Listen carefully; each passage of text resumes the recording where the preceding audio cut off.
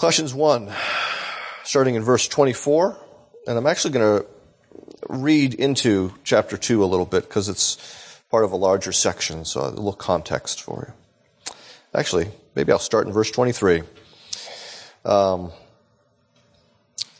If indeed you continue in the faith, stable and steadfast, not shifting from the hope of the gospel that you heard, which has been proclaimed in all creation under heaven, and of which I, Paul, became a minister. And that's sort of the key phrase that starts this next section.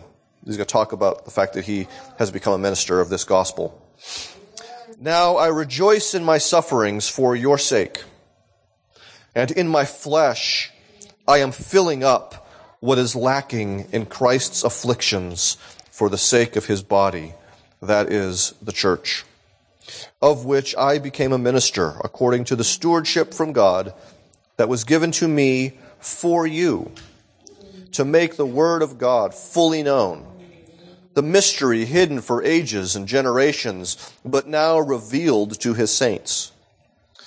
To them God chose to make known how great among the Gentiles are the riches of the glory of this mystery, which is Christ in you, the hope of glory.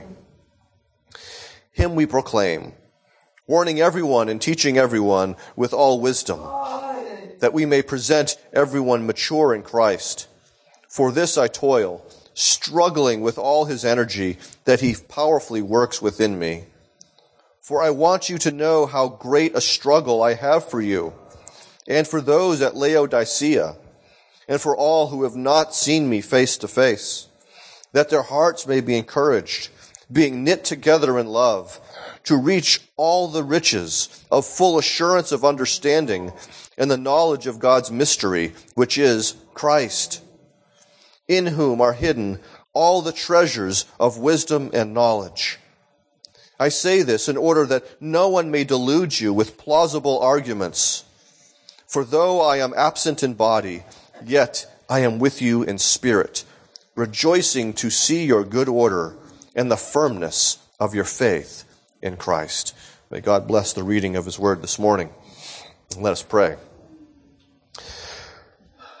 Father, this refrain that keeps going through this, these words that keep coming in this passage are about understanding and knowledge. And so I ask that you would be granting us understanding and knowledge this morning, that we might behold this great mystery, that we might come to a fuller understanding of this mystery of Christ in us.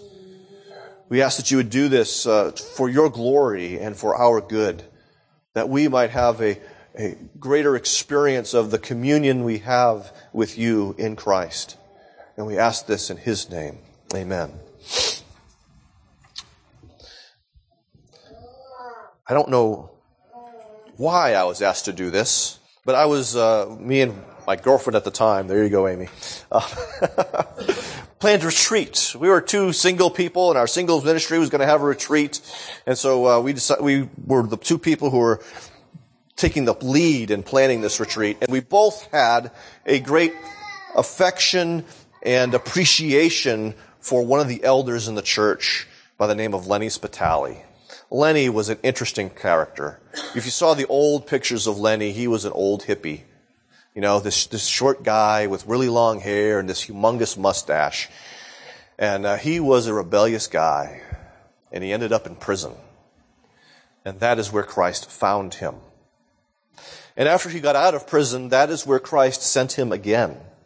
Because Lenny was involved in prison ministry. And I had the privilege of working side by side with him in the kind of the same office that he worked out of. I didn't go into the prisons with him. But we just appreciated how God had worked in this man. And so he's the one that we asked to teach us at this retreat. I believe I was in my senior year of college at the time.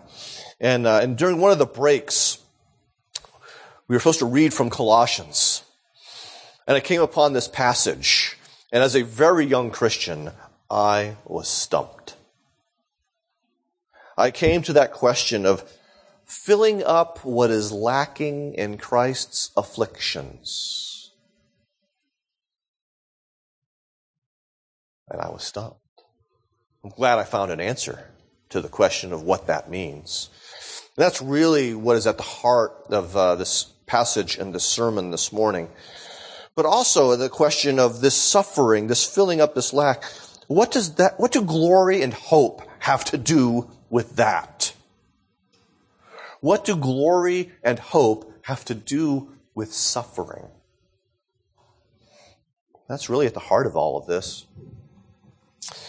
So let's begin to turn to it and see.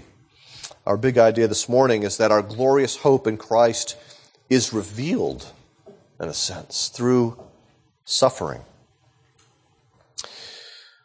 First part of this is that Jesus sends out servants to suffer. Or to put it this another way, suffering is an ordinary part of ministry. As I noted when I was reading the text, Paul ended the previous paragraph by saying that he became a servant of the gospel. And as I mentioned, he's about to develop this in the next few paragraphs. But you'd think, he's an apostle. Gospel ministry sounds glorious. And what Paul is going to do is say, it ain't what you might think it is. It's not glorious. Joan will tell us that, I think, that life on the mission field is not always glorious. There are moments when it breaks through and you're just filled with incredible, unspeakable joy, but a lot of it is not glorious. It stretches our sense of hope. Paul begins with a passage, a statement that for many of us may not make sense. I rejoice in my sufferings. We would expect to see, I rejoice in my success. I rejoice in seeing the conversions. I rejoice in seeing new churches planted. We'd understand that, and I'm sure he rejoiced when those things happened. But he also rejoiced in his sufferings. That there were things in the flesh, he says, I fill up in my flesh, that same word that Paul uses to describe the sufferings of Jesus. Okay, remember he used soma when he talked about the church, and he's going to do that same thing here when he mentions the church again, the body. Again, it's going to be soma. And here, just as it was for Jesus, it was sarx, the weakness of the body, the frailty of the body. And so he's suffering in his weakness, in his humanity. He's suffering. And he's rejoicing as he does it. As we heard from 2 Corinthians 11, he endured beatings, shipwrecks, hunger, and so much more. As Paul writes this letter to the Colossians, he's in prison. There no doubt was the prospect, the threat, the shadow of execution lingering over his head. I've never lived with that. I don't know what that feels like for a man to know that he may die soon at an executioner's hand. And so Paul is living not just with physical suffering, but he's also living with probably some emotional suffering, and he's rejoicing. But here's the question. Were the Colossian Christians like the Corinthian Christians? The Corinthians were embarrassed by his suffering. They thought that discredited Paul as an apostle. It made him someone of very little account. He didn't stack up to the super apostles. Was there a similar kind of mindset there that they might look down upon Paul?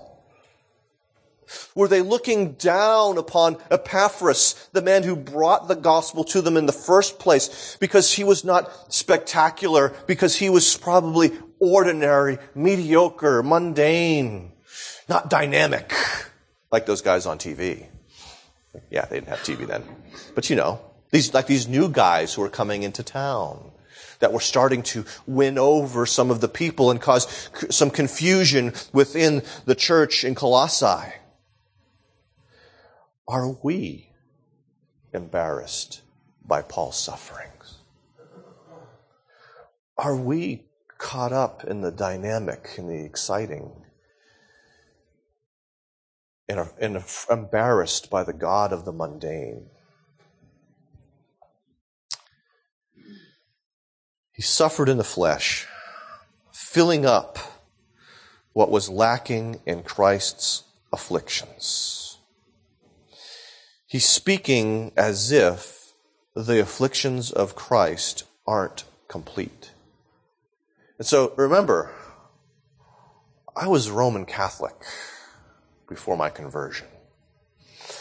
And so to hear this sense of Christ's work is insufficient really rubbed me the wrong way. I'm like, what is going on here? And in fact, this is one of the passages used by Rome to teach this idea that the saints, in their suffering and in their obedience, add to the treasury of merit from which people like you and me, mere mortals, draw upon through the use of indulgences and things like that.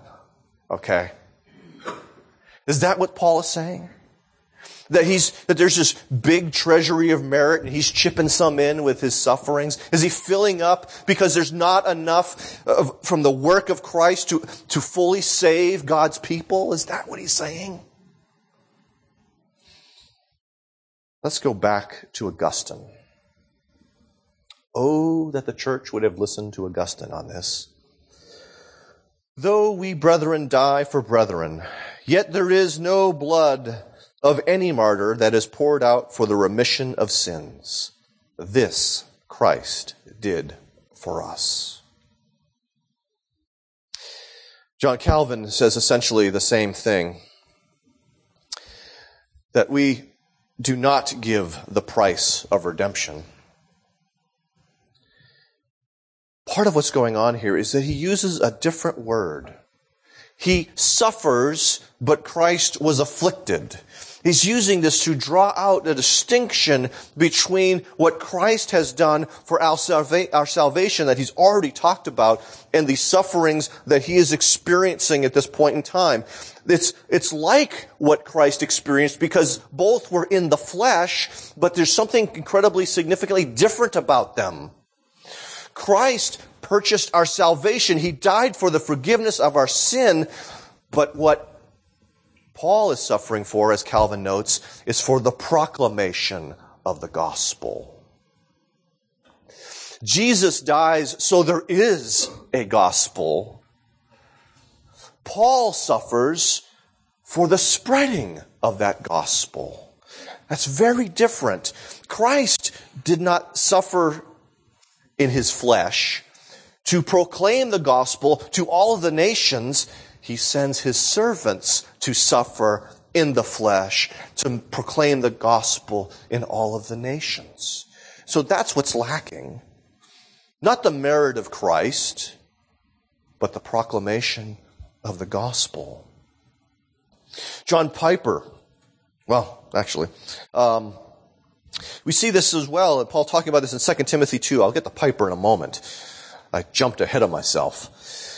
Therefore, Paul says, I endure everything for the sake of the elect, that they may also obtain the salvation that is in Christ Jesus with eternal glory. And so, using the sound principles of biblical interpretation, we use a clear passage to interpret an unclear passage. We should use 2 Timothy 2:10 to help us understand Colossians 1:25.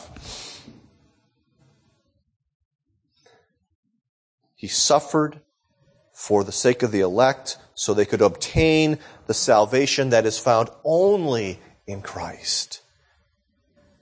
And so what Calvin says is a right understanding of this passage. Christ purchased our salvation. Paul suffers to proclaim that salvation. John Piper is dead on in his book, which is our book of the month this month, filling up the afflictions of Christ and saying that suffering is the means the message uses.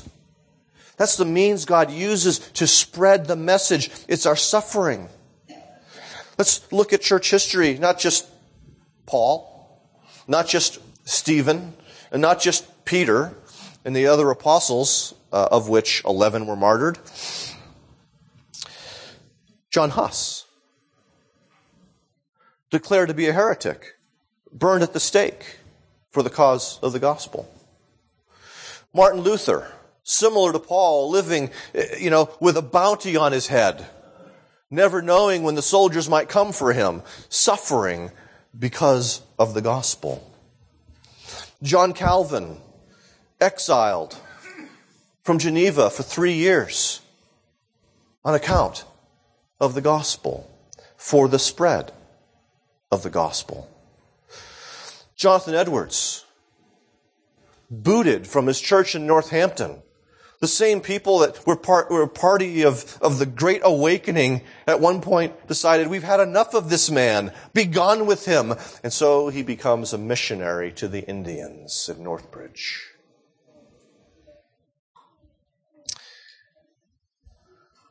Piper's book mentions John Wycliffe, who lost everything for the great hope of having the Bible in English so that people could read it in England. John Paton, who we'll hear more about a little bit later, but going to I don't know if I'm pronouncing this, the New Hebrides, that stretch of islands filled with cannibals. Adoniram Judson, one of the early Baptist missionaries, all suffered to bring the gospel to people. It's ordinary. It's unordinary, extraordinary, different, a deviation that we in this country tend not to suffer to make the gospel known. Why is it they were suffering? In part it was because the dominion of darkness does not slip quietly into the night. The evil one did not say, well, Christ has come, Christ has conquered, all right, I'll just fold up shop and go home and pout in my little corner in the room. No, he continues to rail against the church, seeking to destroy something of Christ's, because he knows he cannot destroy Christ. It is like post-D-Day in the European theater in World War II. That war was as good as done, but Germany didn't give up. It continued to fight on. In fact, it won some battles. It looked like the Battle of the Bulge was going to possibly, push the Allies out until there was a great reversal that took place. Satan is fighting for his life, so to speak. He hasn't just rolled over and died, but like a dying lion, he continues to strike. Why did this happen? Note this. Paul says, for your sake. And again, for the sake of his body. The benefit of your benefit, for the benefit of the body. Paul is not a masochist, which we might think, because he's rejoicing over the fact that he is suffering.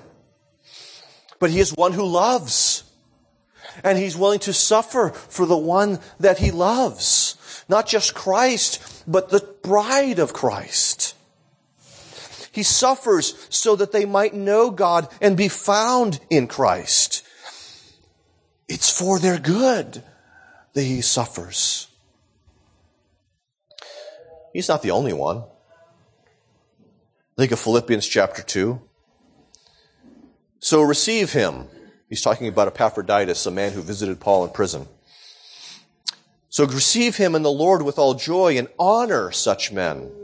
In other words, don't look down upon those who suffer for the gospel. Honor them, for he nearly died for the work of Christ, risking his life to complete what was lacking in your service to me. Do you note the parallel there? To complete what was lacking in your service to me. Someone had to bring that to Paul, and it was Epaphroditus. And he nearly died as a result of that. Were they embarrassed that Paul suffered for them? Did they perhaps think that was inappropriate, that Paul would be suffering for them? Were they too proud for that? Different kind of question. Are we too afraid to suffer? So afraid to suffer that we don't do any gospel good to the church? Are we afraid that our children will suffer, and so we hold them back from doing gospel good from the church? I think those are questions Paul might ask. And Paul would say to us that he counted all things as loss in part that I may know him, Christ, and the power of his resurrection, and may share in his sufferings, becoming like him in his death, that by any means possible I may attain the resurrection from the dead. Paul's mindset ought to be our mindset. That's why I think it's so important, that quote I had from Doug Kelly in your reflection at the beginning of the worship service this morning. If you didn't read it, go back and ponder that. Okay? Because there are things that God will remove from us, but he was not willing to spare even his only son. He's a God who gave what was most precious in all of creation and outside of creation. His son.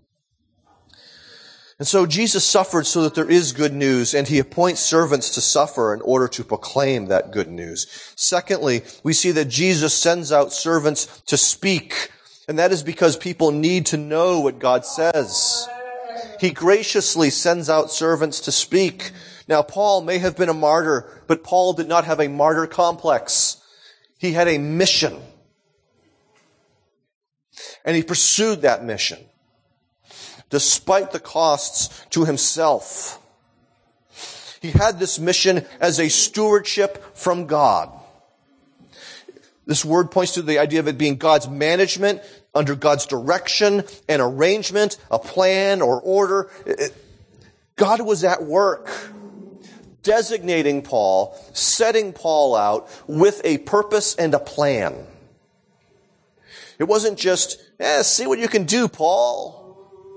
But he's going to lead him and guide him through all of that. We see that even at the instant of his conversion in Acts 9, when Ananias is told that he has to go and pray for this guy Paul, and he's all afraid. But the Lord said to him, Ananias, go, for Paul is a chosen instrument of mine to carry my name before the Gentiles and kings and the children of Israel. For I will show him how much he must suffer for the sake of my name. From the beginning was the idea that Paul must suffer for the sake of God's name, to bring the message of God to the Gentiles, to kings, and to the children of Israel. And so we see here Paul reflecting that reality, because he says that he's a stewardship from God to make the word of God fully known. In other words, to know the Son of God, you must know the Word of God. It is not something that happens overnight. There's no matrix download, or a little app in your head, okay, so that suddenly, my wife's going, no, Steve. Okay. There's no little, iPhone app. Now I know the Word of God completely. It is years of reading and rereading and meditating upon and listening to sermons and listening to the Bible on CD, if you're able to do that in your work commute or at home. There are various ways to do this. But Paul's mission was to make the Word of God not partially known to them, fully known to them. He had to lay it all out, not part of it. Okay? They needed to know all of it. We need to know all of it fully because our spiritual health depends upon gaining this knowledge from God. And so we have to know the indicatives and the imperatives, not just one or the other. We have to know the promises of God and the warnings of God. not one or the other. We have to know the Old Testament and the New Testament, not one or the other. We need to know the simple things in the Scriptures and the complex things in the Scriptures, even though each of us will gravitate towards one of those two.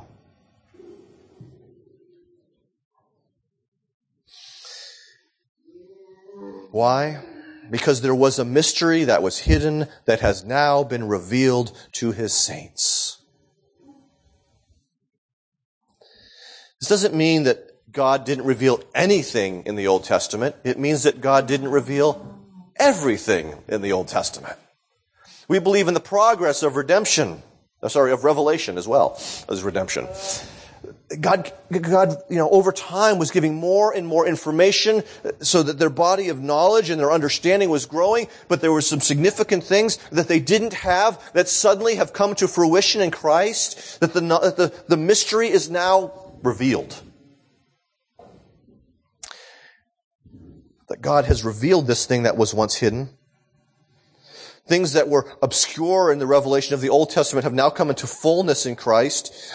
This mystery was not made known just to the Jews, but he also says to the Gentiles. The universality of the gospel is revealed once again here by Paul. So now the obscurity is gone.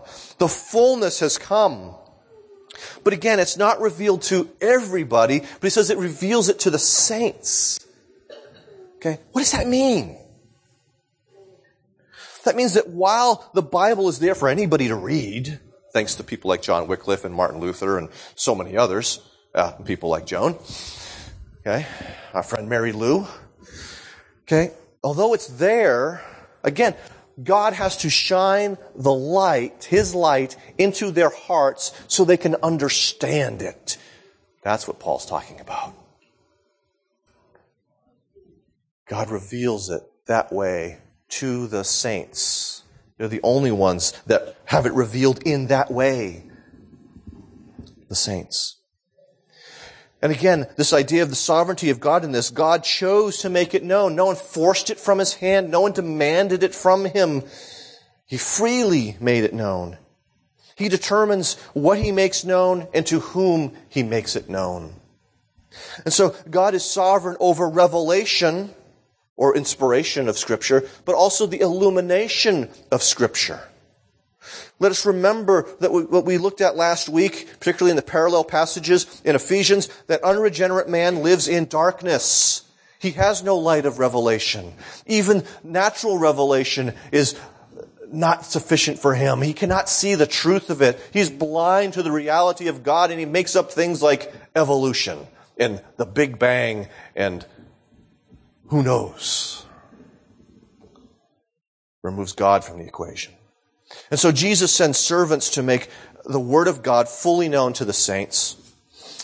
Third, last thing this morning, is that Jesus supports us with the hope of glory. Now remember, I mentioned that suffering is not all that glorious. Because we tend not to look at a person who is suffering and go, I want to be like that guy. Man, look at the light just shine. Okay? And when we're suffering, we tend to be holding on to hope like it's about to escape us. And so what does this have to do with hope and with glory? Paul says that this mystery which God has now revealed is rich in glory, the riches of glory. It's weighty. It's full of weight. But what is the mystery? And Paul says these astounding words. Christ in you. Not only are we, as Paul says numerous times, in Christ, meaning united to Christ. So not only are we united to Christ, but Paul said that He's also in us. He dwells in us as a foretaste of that which is to come. Now you see, in the Old Testament, God dwelt among His people. Okay? I'm going to make a distinction here. I mean, he was there, in the Exodus. He's in the pillar of cloud and fire. Okay? And then, he's dwelling among them in the tabernacle. And finally, that which it points to is the temple. So he's among his people. But there's a significant shift that takes place. Because now in the new covenant, God is not just among his people, he dwells in his people. Personally and corporately. We as members of the new temple, the living temple, are indwelt by the Spirit of God, which means that Christ dwells in us. That's a mystery. Okay? So this is a significant shift in the progress of redemption between the old covenant and the new. In other words, we are not alone. Though we may suffer, though we may be mediocre Christians or ministers of the gospel. It was this that sustained John Patton, that Presbyterian missionary to the cannibals in the South Pacific. For those of you who don't know about John Patton, he was very successful in urban ministry. In fact, his pastor, the senior pastor, told him, don't go. Don't go to the cannibals because you're so successful here that God wants you to stay here.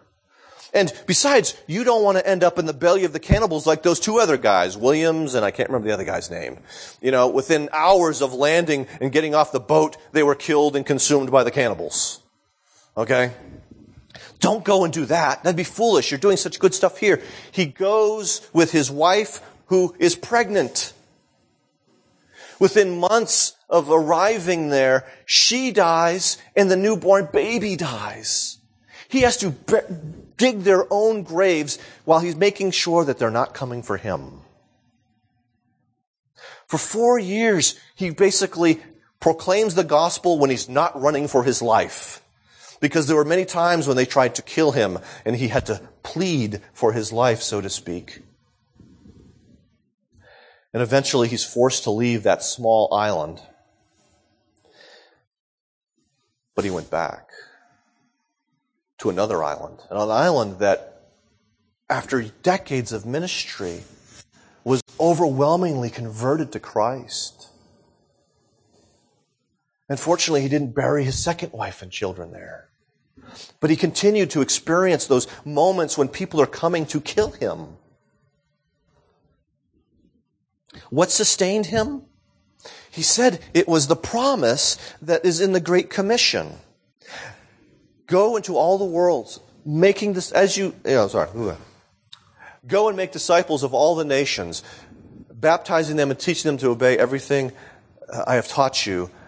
And lo, I am with you always, even to the end of the age. That reality of Christ with him is what sustained him in the midst of that suffering, that persecution, that fear. He kept going back to Christ is in me. I have hope. And that though I may die today, I will be with Jesus in the next instant. And so it was the thing that sustained him and strengthened him in the midst of the hardship that he experienced in order to make the gospel known amongst the cannibals. This is the hope of glory. We have hope of a glorious future, of personal glory because of Christ. And just like, as I've said, our righteousness is an alien righteousness. It doesn't belong to us.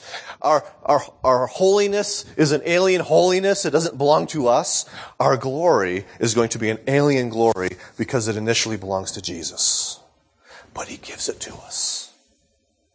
And so we're going to be glorious after death. Even before we receive our resurrected bodies, but then even when we receive those, we'll be glorious. We have this hope of a weightiness instead of the insignificance, the lightness, so to speak, of our earthly existence, which is like a vapor. This hope of glory. Paul touches upon it in 1 Timothy chapter 4. This saying is trustworthy and deserving of full acceptance. One of these days we're going to go to 1 Timothy. I like that phrase. It's one of the things that structure that book. For to this end we toil and strive, because we have our hope set on the living God. Okay? He toils, he strives because his hope is set on the living God. And he defines him further as who is the Savior of all people, especially of those who believe. Paul talks about this again, Romans 5. Through him, we have also obtained access by faith into this grace in which we stand. And we rejoice in hope of the glory of God. That hope of glory is part of what sustained even the Apostle Paul as he suffered for the sake of the gospel. That hope and that glory are what ought to sustain us through the suffering that we experience, particularly as we make known the treasure of Christ. And in fact, it's often through our suffering that we most clearly communicate the glory of Christ, the sufficiency of Christ, the supremacy of Christ. It is not in our success. It is not in our self-sufficiency. It is not in our having our act together. It is not in being prosperous and rich and healthy. It is in our weakness and suffering that the glories of Christ stream most fully from us to a world that needs to see that it is not about us, but it is about him.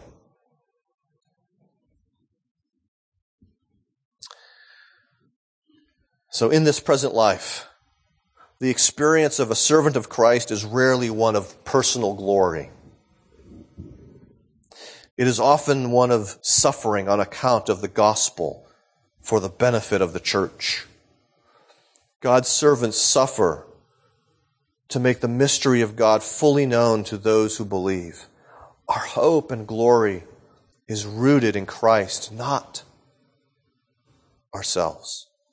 Our hope is certain if Christ lives in us. And one sign of that is not shying away from the suffering because he gives us strength and courage to face it. And in this season of Advent, we should remember not only the incarnated, but also the indwelling Christ. Let's pray.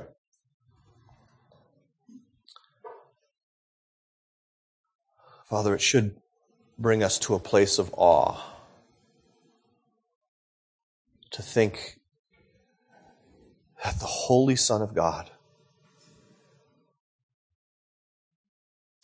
the eternal Son of God, the righteous Son of God, not only is for us, but also is in us. That we are holy ground because he is present. That we be humble, recognizing how little we deserve that.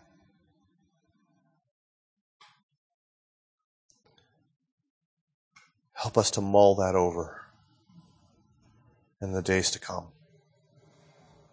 Help us to go back to that. Christ in us, Christ in me.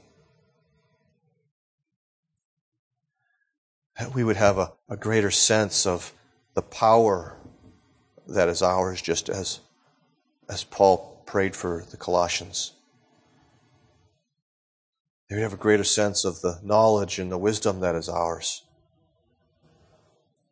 That we would be more aware of our identity in Christ and therefore growing in our sanctification in Christ.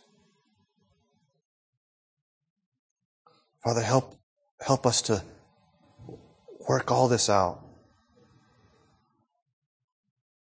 to understand it, and to to cry out that you would be helping us to manifest it. And we ask this in Jesus' name. Amen.